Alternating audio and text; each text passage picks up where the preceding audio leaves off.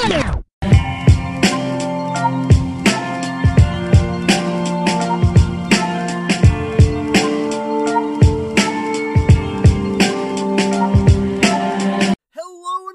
to another episode of Geeks Crossing. Today's episode has been long overdue, as longtime listeners of this podcast will probably know.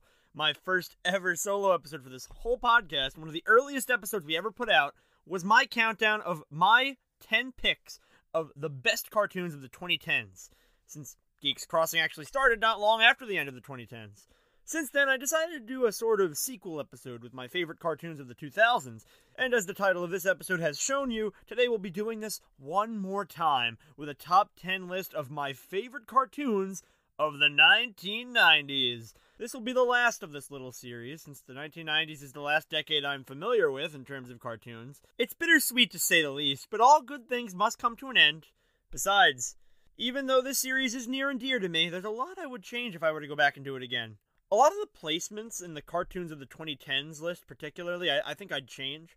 Still, I find it kind of funny how it all worked out. Each season of Geeks Crossing had one of these little episodes. But while 2010 cartoons and 2000s cartoons are both celebrated in their own right due to a combination of nostalgia and high caliber, 90s cartoons take that to a whole new level. Nostalgia is an industry, and I'd say roughly every 20 to 30 years, a new decade gets added to the nostalgia craze, with people fondly recalling and celebrating the music, movies, fashion, and culture of whatever decade captures their attention.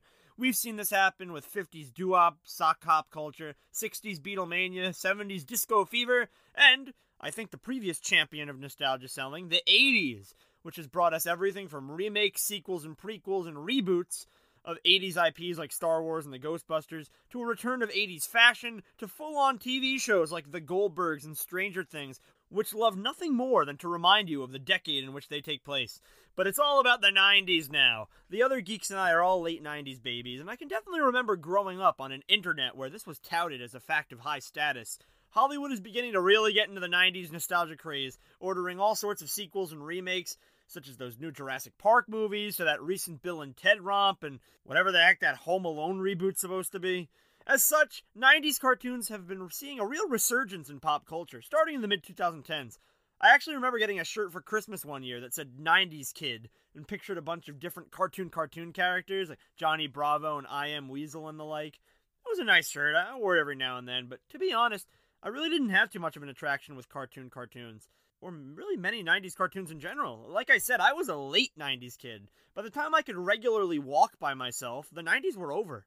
And when I first upgraded from young children's shows to mostly ageless cartoons, almost all of the cartoons had ended. So my knowledge of 90s cartoons comes from a mix of two different types of shows. Shows that started in the 90s, mostly the late 90s, and continued on into the 2000s, maybe even the 2010s. And shows that aired and ended in the 90s that I discovered and watched later in life. This is the reason there will never be a best cartoons of the 1980s. Frankly, I haven't really seen or heard of anything that interesting from that decade, and I don't really have much of an interest in going back and checking it out. But I did manage to scrounge together enough 90s cartoons that I really like in order to make this list. Keep in mind, as I did for my previous two lists like this, that I judge shows by air date, not by prominent runtime. Even though Total Drama aired well into the 2010s, and I guess the 2020s pretty soon, I still count it as a 2000s show since it premiered in 2007.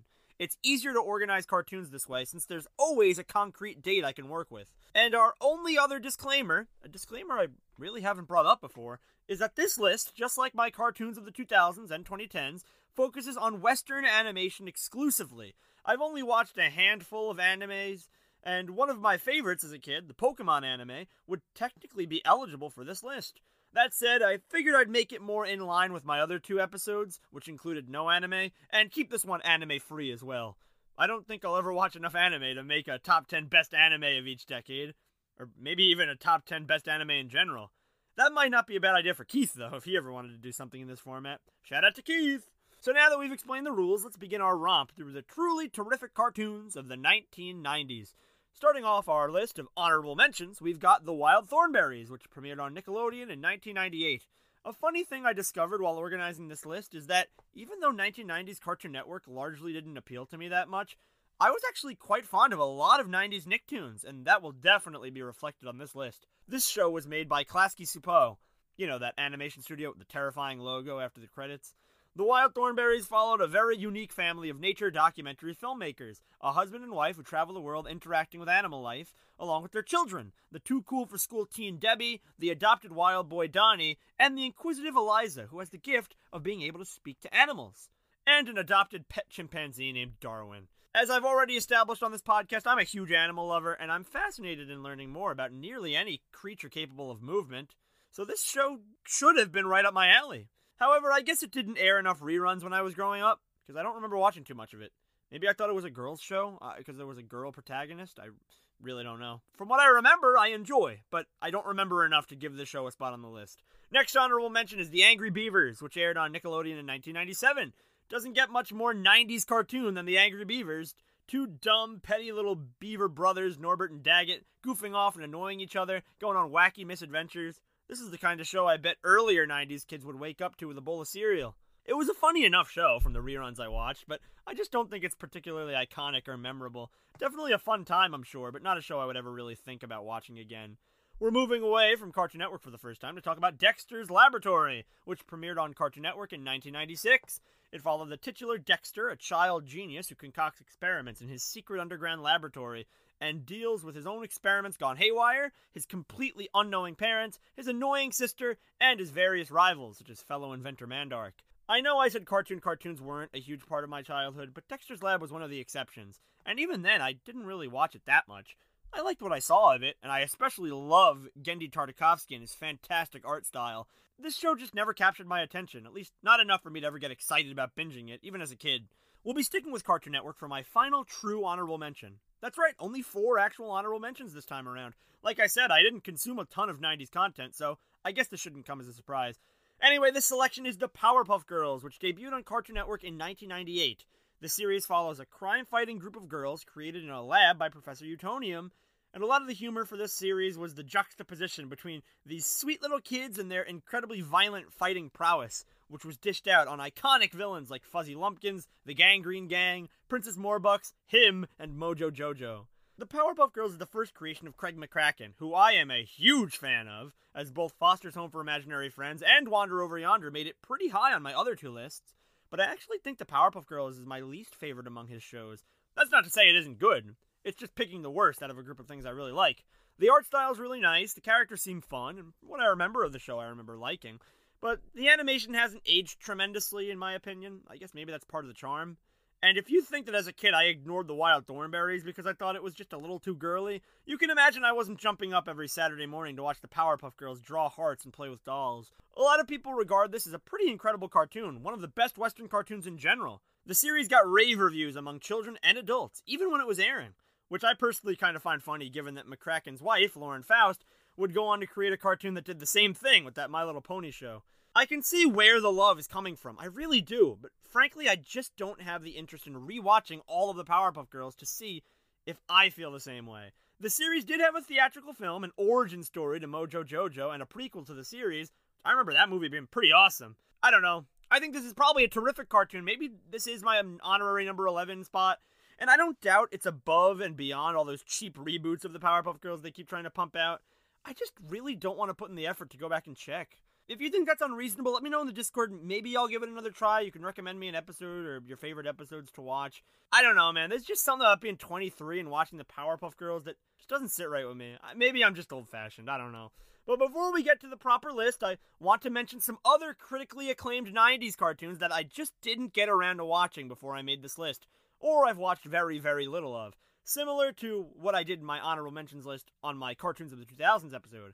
In this case, big shout out to Animaniacs, Goof Troop, Recess, Rocko's Modern Life, Freakazoid, and Batman the Animated Series. Those last 2 in particular I really wanted to check out since I've heard Freakazoid is hilarious, and I'm looking to get more into Batman stuff.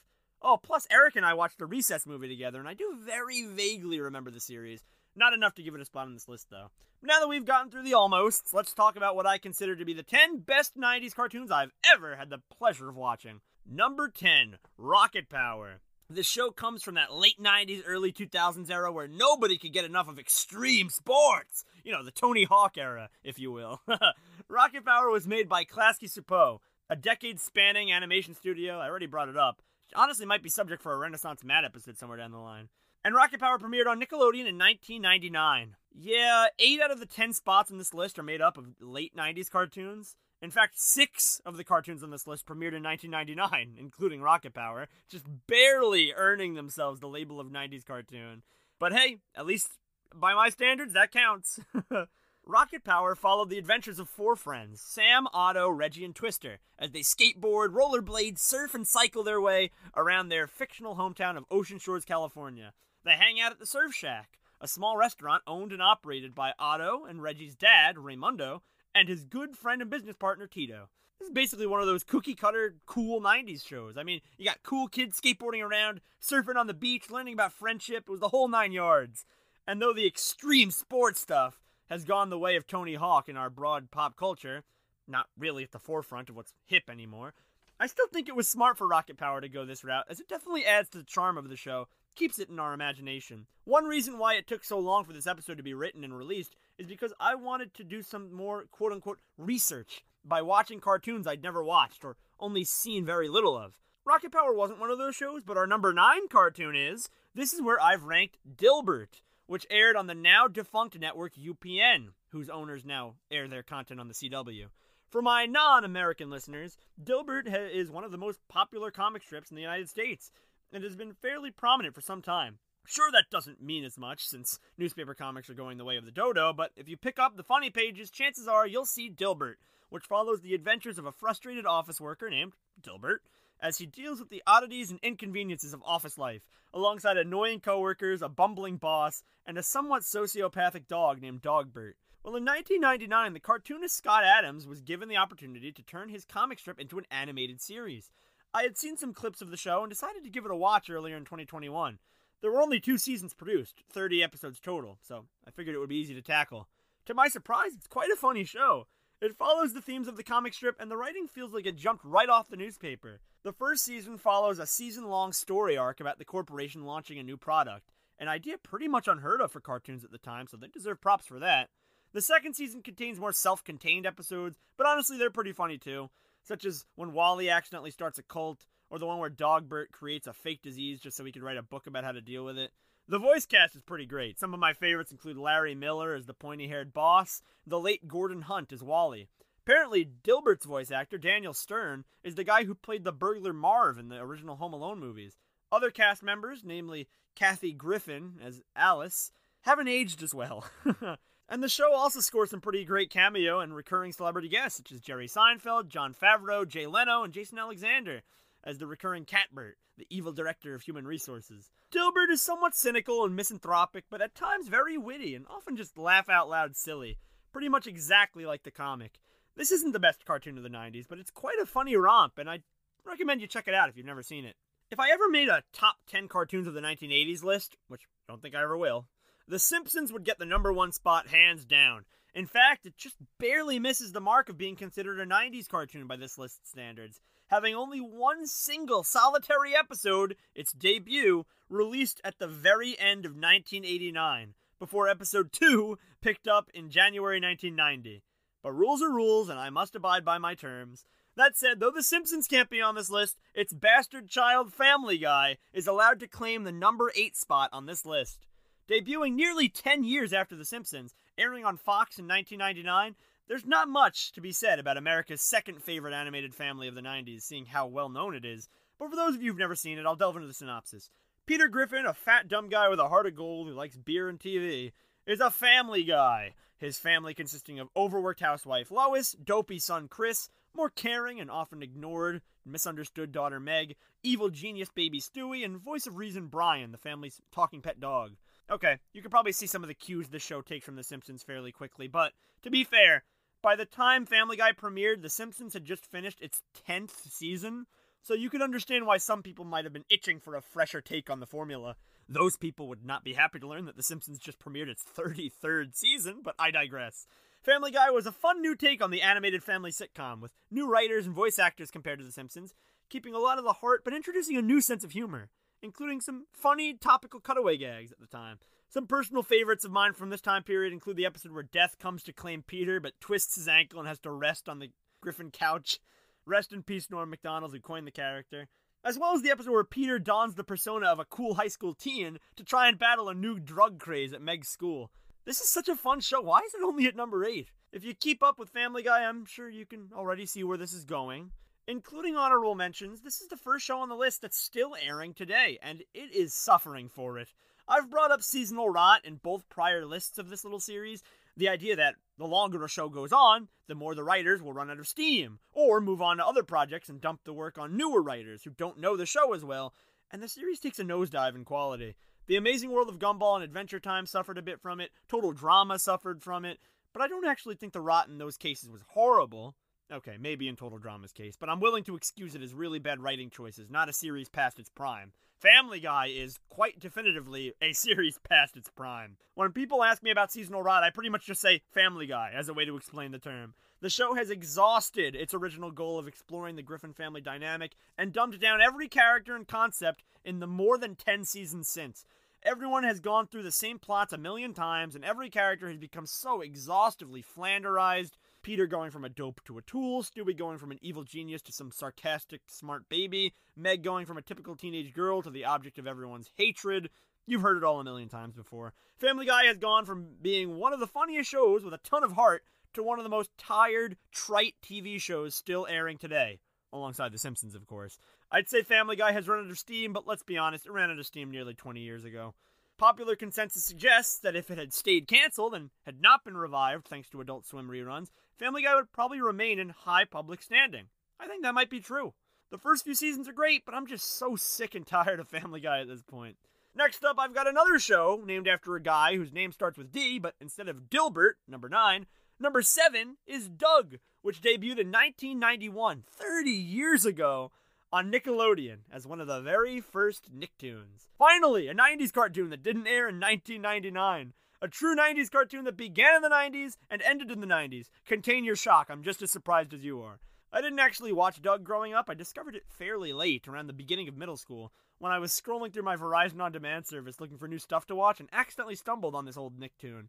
Doug is a fairly interesting story, the product of a children's author, Jim Jenkins, who initially pitched it as a children's book, only to be turned down by publisher after publisher until the brand new Nickelodeon network asked him to make it an animated series instead. Unlike cold, cynical shows like Dilbert and Family Guy, Doug was a show created with lighthearted morals. Jenkins wanted a show with a purpose, and this is prevalent in the show itself. Each episode has some lesson that viewers could take away, and the creator, writers, and voice actors of the show tout the fact that Doug the character is exceptionally moral. The show pretty much follows Doug, a somewhat awkward and shy 11-year-old with a big heart and a wild imagination, as he attempts to navigate social situations in the town of Bluffington. Along for the ride are his best friend Skeeter, his crush Patty Mayonnaise, his bully Roger Klotz, and his dog Porkchop, along with many other iconic and important characters such as Doug's dramatic sister Judy, no-nonsense vice principal Mr. Bone, and his goofball neighbor Mr. Dink. The typical episode format saw Doug and his friends learn a lesson, which Doug would write about in his journal at the end of the day. I discovered Doug around the time I was getting ready to move and change schools. The exact premise of the show, so I immediately related to the title character. Plus, I saw a lot of myself in other parts of Doug. His morality, his shyness around the girls he liked, his big imagination. When I saw Doug, I saw a lot of how I was as a kid. Something that Jim Jenkins has gone on record stating was his intention behind making the character the way he is. I guess the show also kind of feels like Arthur, but for slightly older audiences. To be fair, I haven't seen anything of Disney's version of Doug, which I hear is much worse than the Nickelodeon original, so I guess I can't judge every part of the show's legacy. And I also haven't really been mentioning animation much, but though Doug has a nice art style, reminiscent of somewhat older-looking Peanuts characters, the animation leaves a lot to be desired at times, with clear corner cutting like repeating frames and size discrepancies visible, especially in the first season. That said, I remember this being a very solid, very charming cartoon. A lot of the other cartoons that air, and a lot of the other animated series that I've watched, are crazy, or really silly, or super serious. Doug, on the other hand, is one of the most down-to-earth shows I can think of, and honestly, that's really appreciated sometimes. When you're in the mood for a good cartoon and you don't feel like keeping up with the insane drama or overarching stories of shows like Gravity Falls, Avatar The Last Airbender, or BoJack Horseman, it's nice to be able to turn on an episode of Doug. And we're keeping the lighthearted, nostalgic Nicktoon train going with number 6, Hey Arnold! It's a close number 6, as I really do love Doug, but I think the adventures of the more street-smart characters in Hey Arnold are just a little more interesting. Hey Arnold, which premiered on Nickelodeon in 1996, follows the adventures of a kid named, you guessed it, Arnold, as he and his best friend Gerald, along with other friends and foes their age, navigate their somewhat run-down urban neighborhood of Hillwood.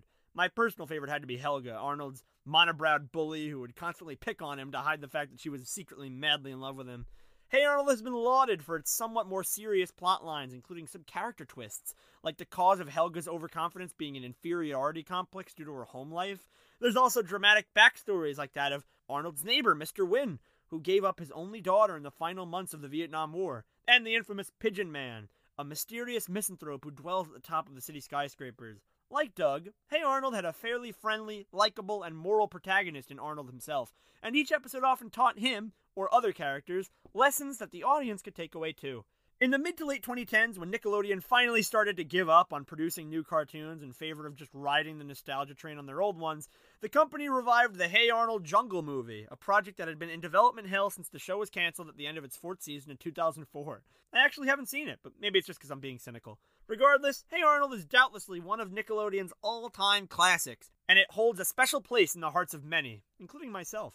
That said, I may love the show, but I'd still put it behind 5 other shows, including 2 more Nicktoons. Our next spot, number 5, going to Rugrats. Klasky Csupo really made a lot of childhoods thinking about it. I already mentioned the Wild Thornberrys and Rocket Power, but Rugrats is arguably their magnum opus. This is their most famous show by far, the first Nicktoon to make it big. Pre-SpongeBob SquarePants, this was the show they advertised everywhere. It got a spin-off show about the cast as teens, and in 2021... again, following a fairly recent attempt by Nickelodeon to cash in on as much nostalgia as possible to distract everyone from the fact that they really stopped giving a crap about new content, Rugrats received a CGI reboot on Paramount+. I haven't seen any of it and have no plans to, but apparently it's made by the same team who made the original, including Arlene Klasky and Gabor Csupo themselves. So I guess that's something. Even if the CGI animation looks like it wouldn't be out of place on a bowling alley victory screen. Rugrats aired on Nickelodeon in 1991 alongside Doug and Ren and Stimpy, which, spoiler alert, won't be on this list since I've seen basically none of it. Rugrats follows the adventures of a bunch of babies as they go on misadventures and learn about the world. Believe it or not, Rugrats was only one of many shows to follow this trend, as towards the end of the 80s, for whatever reason, there was this huge fad in the cartoon industry to start pumping out cartoons of familiar characters severely aged down. But these shows usually went one of 2 ways. You had shows like Muppet Babies and Baby Looney Tunes, where the characters just sat around daycare and played with toys and drank bottles and stuff. And then you had shows like Tom and Jerry Kids and A Pup Named Scooby-Doo, where the characters did exactly what they did in their original source material, but they were all aged down, perhaps just to try and cash in on the fad. Rugrats went a unique route. Obviously, since they were all brand new characters and not pre-established IPs, that's already a unique route. But the writers really challenged themselves to think like babies. And so we got to explore more realistic baby lives, how they think about the world around them, how they interact with each other. Plus, we got to see parents, different parenting styles. There was something about Rugrats that just felt so real. Angelica may bully Tommy, but since they're cousins, their fathers are on perfectly fine terms with one another and hang out, catch up all the time. I really enjoy the fact that each episode usually contained 2 stories. One of the babies getting up to some shenanigans, and the other of the adults getting into some petty disagreement or organizing some event, trying a new diet fad, or just vibing. And the characters are super solid. I always thought the main Pickles family was the best. Tommy, the semi-leader of the babies, his parents, the nurturing Dee Dee and the tinkering Stu, and Stu's father Lou, who's often tasked with keeping an eye on the babies, but ends up falling asleep in the living room armchair. I think reboots hurt the most when the original is just so timeless. The original Rugrats cartoon may not have the characters doing Fortnite dances or recording TikToks like many cartoons do today, because it's perfectly capable of establishing its own identity that will make the show as entertaining to watch in 2021 as it was in 1991 or will be in 2051. Let's take a little break from Nicktoons as we reach my 4 favorite cartoons of the 90s. Much like on my best cartoons of the 2000s list, the top 4 spots in this list were very tricky for me to rank, as they're 4 solid cartoons. I think the top 3 cartoons are a cut above the rest, at least for me, but number 4 is right there behind them. So let's head back to Cartoon Network for the final time. Yeah, like I said, I missed the cartoon era, but I'll admit, even I'm surprised there's only 1 Cartoon Network show on this actual list. At number 4, that show is Ed, Edd n Eddy.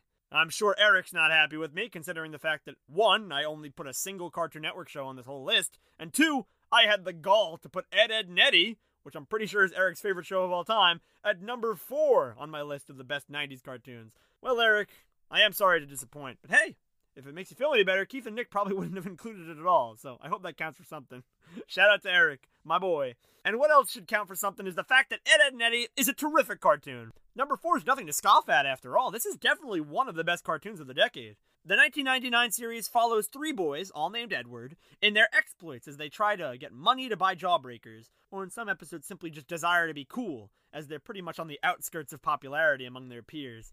The boys get into shenanigans, typically with some scams cooked up by Eddie and created by Double D, with Ed doing the grunt work. Sometimes the kids in the cul-de-sac fall for these scams, sometimes they don't, and sometimes there's entirely different shenanigans altogether, especially by season 5, since I'm guessing the writers were probably a little tired of the same formula by that point. I haven't talked much about art styles or animation yet on this list, mainly because there really hasn't been anything to write home about, in my opinion. None of the animation on most of these shows have aged tremendously, since these cartoons are pretty old. I already mentioned as much in the first season of Doug.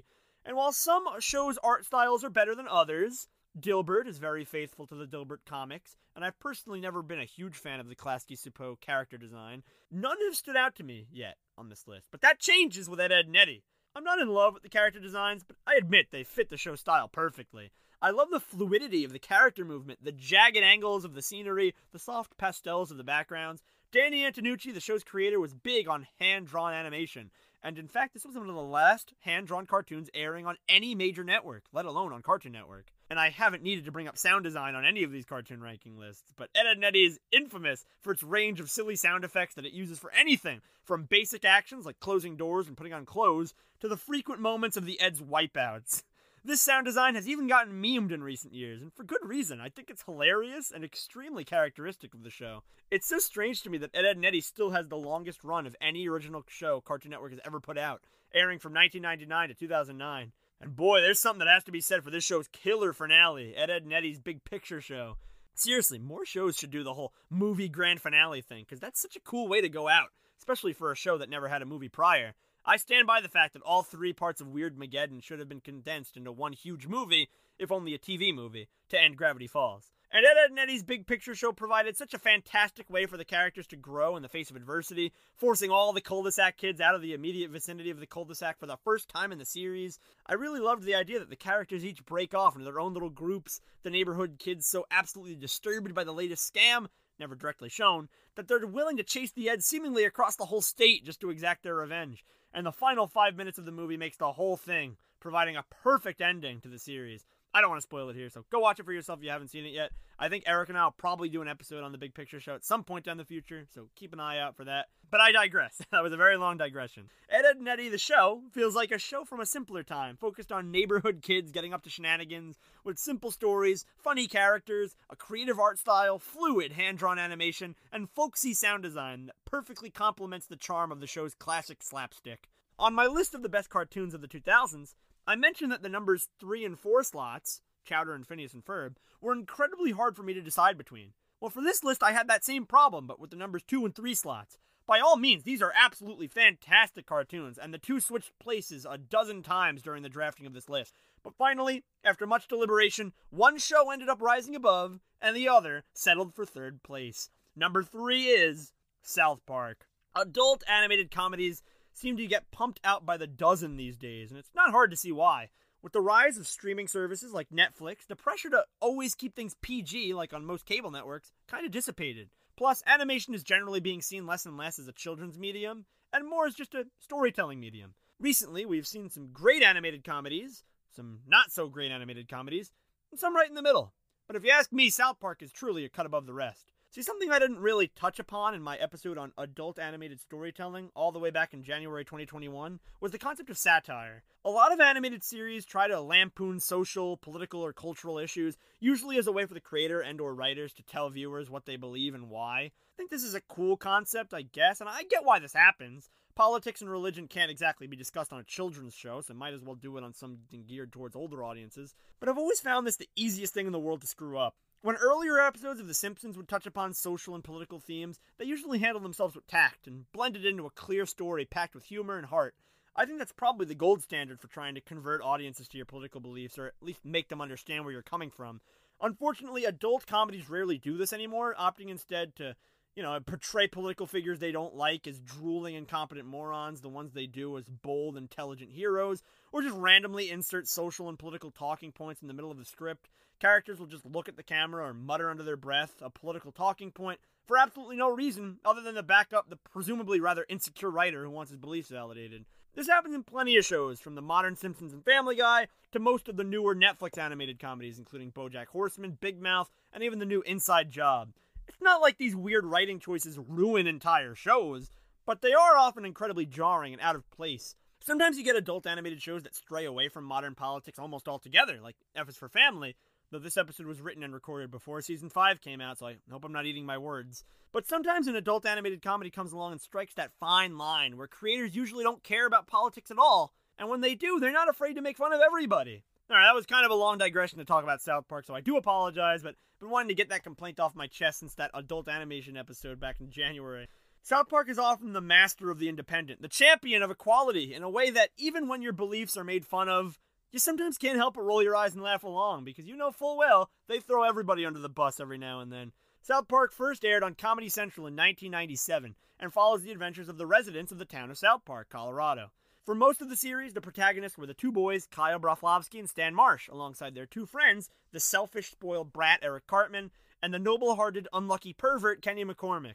In recent years, the main cast has grown significantly to include more of the boys' friends from school, like Butters Scotch and Jimmy Velmer, as well as the boys' parents, particularly Gerald Broflovsky and Randy Marsh. I have to give props not only to the creative satire and fun characters, but also the animation and art style. Everyone has rounded facial features, and the animation is done specifically to make everything, characters, buildings, environmental scenery, look like it was made with construction paper. They've done such a good job that there are people out there who would swear on a stack of Bibles this show is completely done with construction paper. But only the pilot was actually done that way. South Park has been on the air since 1997, and has recently been greenlit up to season 30. Throughout all of it, Trey Parker and Matt Stone have personally overseen the writing process for every single episode. This is huge, as other creator-driven shows I've shouted out, from Phineas and Ferb to Ed, Edd n Eddy, lasted somewhere between 5 and 10 years. But we're talking about 25 years and counting for South Park, which is a huge amount of dedication. Even though the show often stands on a political soapbox, the beliefs of the creators usually boiling down to do what you want but shut up about it, I generally prefer the episodes that focus on the silliness or the crude personalities of the boys clashing. I won't go too in-depth into specific South Park episodes I like, as I really want to do an episode focusing on South Park's 25th anniversary next year, where I count down my 25 favorite episodes. But South Park is a really solid show, and perhaps the perfect work of satire if you're looking for that. Granted, I'm not always looking for that. Sometimes I'm just looking for silliness, which South Park also gives you. I watched it while it was airing in middle school and recently binged the whole thing, so whether I'm ranking it so high because it's fresh in my mind, only time will tell. If you really want to hear me gush more about South Park and what I like about it, you should go listen to the episode Nick and I did talking about the show a while back. Like I said, the race between number 2 and number 3 on this list was a tight one, but in the end, number 2 went to Futurama. That's right, South Park isn't my favorite adult animated series from this decade. My favorite is actually Futurama, The Simpsons' little brother that premiered on Fox only 2 months after the debut of Family Guy in 1999. People commonly say that Futurama is better than The Simpsons, and my response is, it probably depends on what you're looking for. Despite having a similar art style and writing staff, one is a show about a family in a somewhat typical American town. The other is a show about a pizza delivery boy who accidentally cryogenically freezes himself for 1,000 years, awakens in the year 3000, moves in with a robot, develops romantic feelings for a mutant Cyclops, and gets a job working for an intergalactic delivery company. So, yeah, same creative mind, very different premise. Both shows are terrific, though. Well, were terrific in The Simpsons case. You really can't go wrong either way. Futurama has great characters, my personal favorites being the misanthropic, self-absorbed robot Bender, and the self-deprecating oafish alien Dr. Zoidberg. But the show blows it out of the water with its writing. Futurama is absolutely hilarious, with constant quips, one-liners, and plots that made me laugh out loud frequently while watching. There are certain parts of the show I'm not crazy about. Every single relevant celebrity and historical figure freezing their heads and just hanging out in the year 3000 for the sole sake of cameos and jokes was a gimmick I got really sick of after a while. And though I liked Bender's Big Score a lot, the other two Futurama movies, Bender's Game and The Beast with a Billion Backs, feel like dragged out really long episodes. Bender's Big Score did too, but I felt it was handled a lot better with some cool character developments and plot twists. Plus, much like the other adult animated shows I mentioned earlier, Futurama does have the politics for the sake of politics bit, quite often having Al Gore on the show and treating him like a wise, mature guru. For reference, South Park famously portrayed him as an attention-seeking blowhard.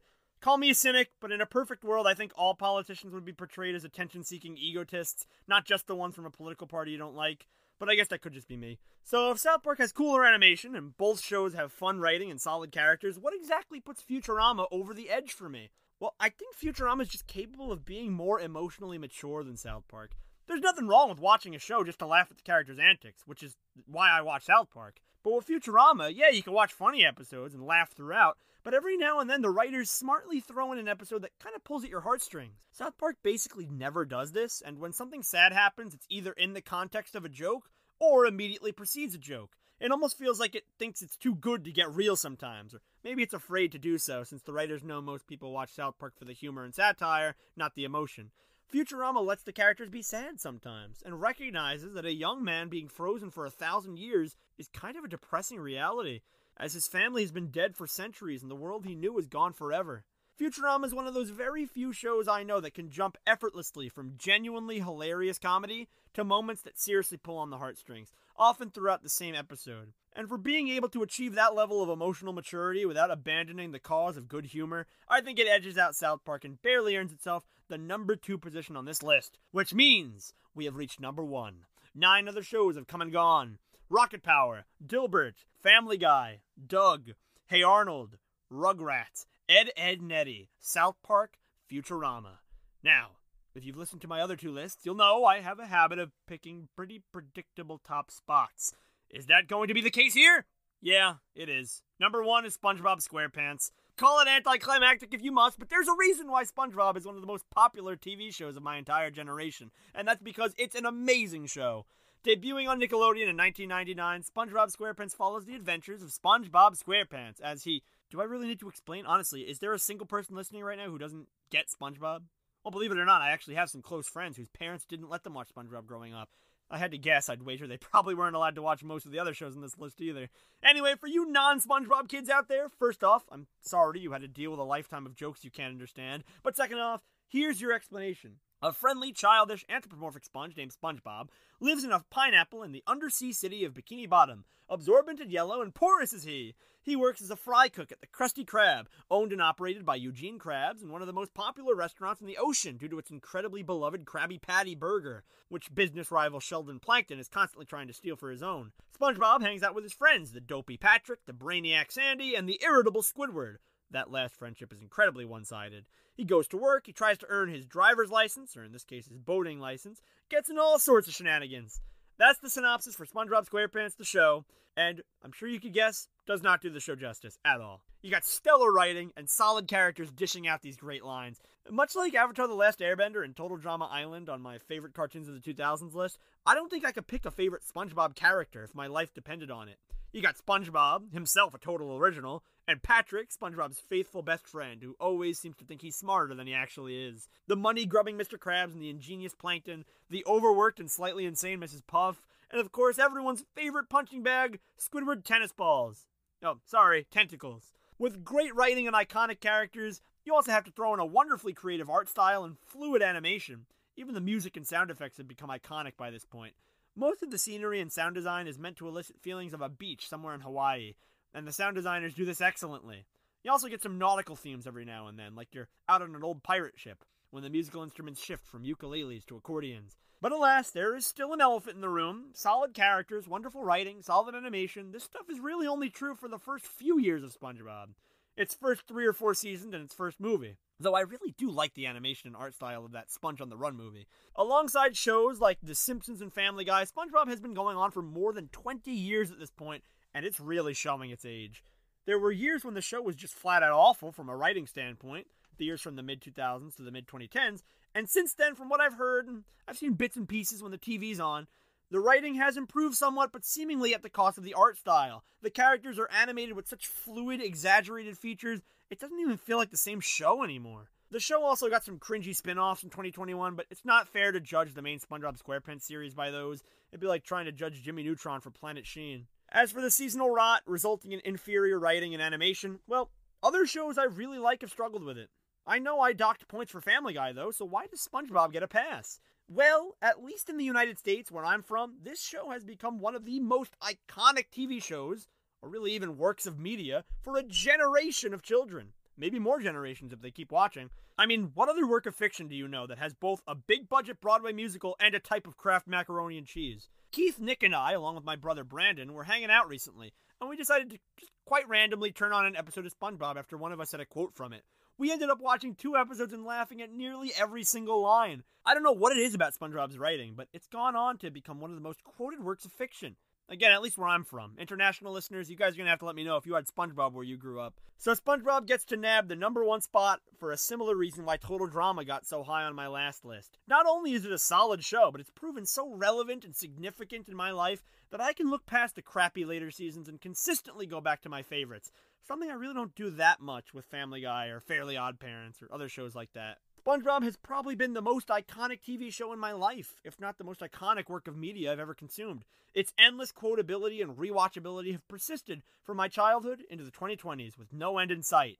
And that, combined with its wonderful writing, characters, music, and art style, cements it as the best cartoon to come out of the 1990s. At least in my opinion. Well, that's it. Those are the 10 best cartoons of the 1990s, at least to me. And that marks the end of a series that was never really supposed to be a series at all. My favorite cartoons of the 2010s was the first episode I ever did for Geeks Crossing as kind of a spur-of-the-moment thing I'd been thinking about after watching YouTuber Sabersparks' video on the same topic. Eventually, I was inspired to do a sequel episode, or prequel episode, about my favorite cartoons of the 2000s, since that was a decade I was much more familiar with cartoon-wise. And once I recorded that one, I knew the final decade of cartoons I was familiar with, the 1990s, would be a perfect way to end things. That said, there are probably still ways this series could continue. 4 ways in particular.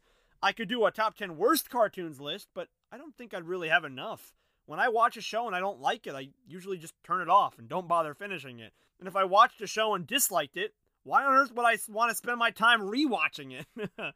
I suppose I could branch off and do a top 10 live action shows for the 2010s, 2000s, and 90s, but I feel like that's a lot more research I'd have to do because I don't really watch a ton of TV. Never really watched that much live action TV in the past. The third possibility is a list of the top 10 cartoons of the 2020s, which, yeah, that is the natural continuation, but I'll have to wait 8 years to make that list, so stay tuned, I guess. But the fourth and most likely possibility, at some point in the future, probably not for at least a year, maybe more, I could do a top 10, maybe top 20, best cartoons of all time, pitting all 3 of my main lists against each other and potentially introducing shows from the 80s and the early 2020s into the mix as well. I think that would be fun, especially seeing how much my thoughts on shows will have changed by then, and seeing how different lists stack up against each other. But I've got a lot of shows I still want to watch and rewatch before I do that, so again, it's gonna be a while. Until then, or actually until you hear my voice again, I'm Matt, and this has been another episode of Geeks Crossing. What are your favorite cartoons of the 1990s? Did I do any of your favorites dirty?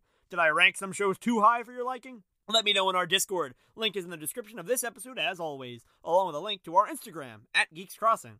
Be sure to tell your friends and families about us, especially the 90s kids in your life. Show some love to Keith and Nick @NuclearBacons and @CryptoLuckGaming on Twitch, and continue to support us wherever you're listening to us right now, whether that be on Anchor, Spotify, Apple Podcasts, Google Play, iHeartRadio, Amazon Music, or Audible. I'm Matt, and if I'm lucky, Mr. Talent will rub his tentacles on my art.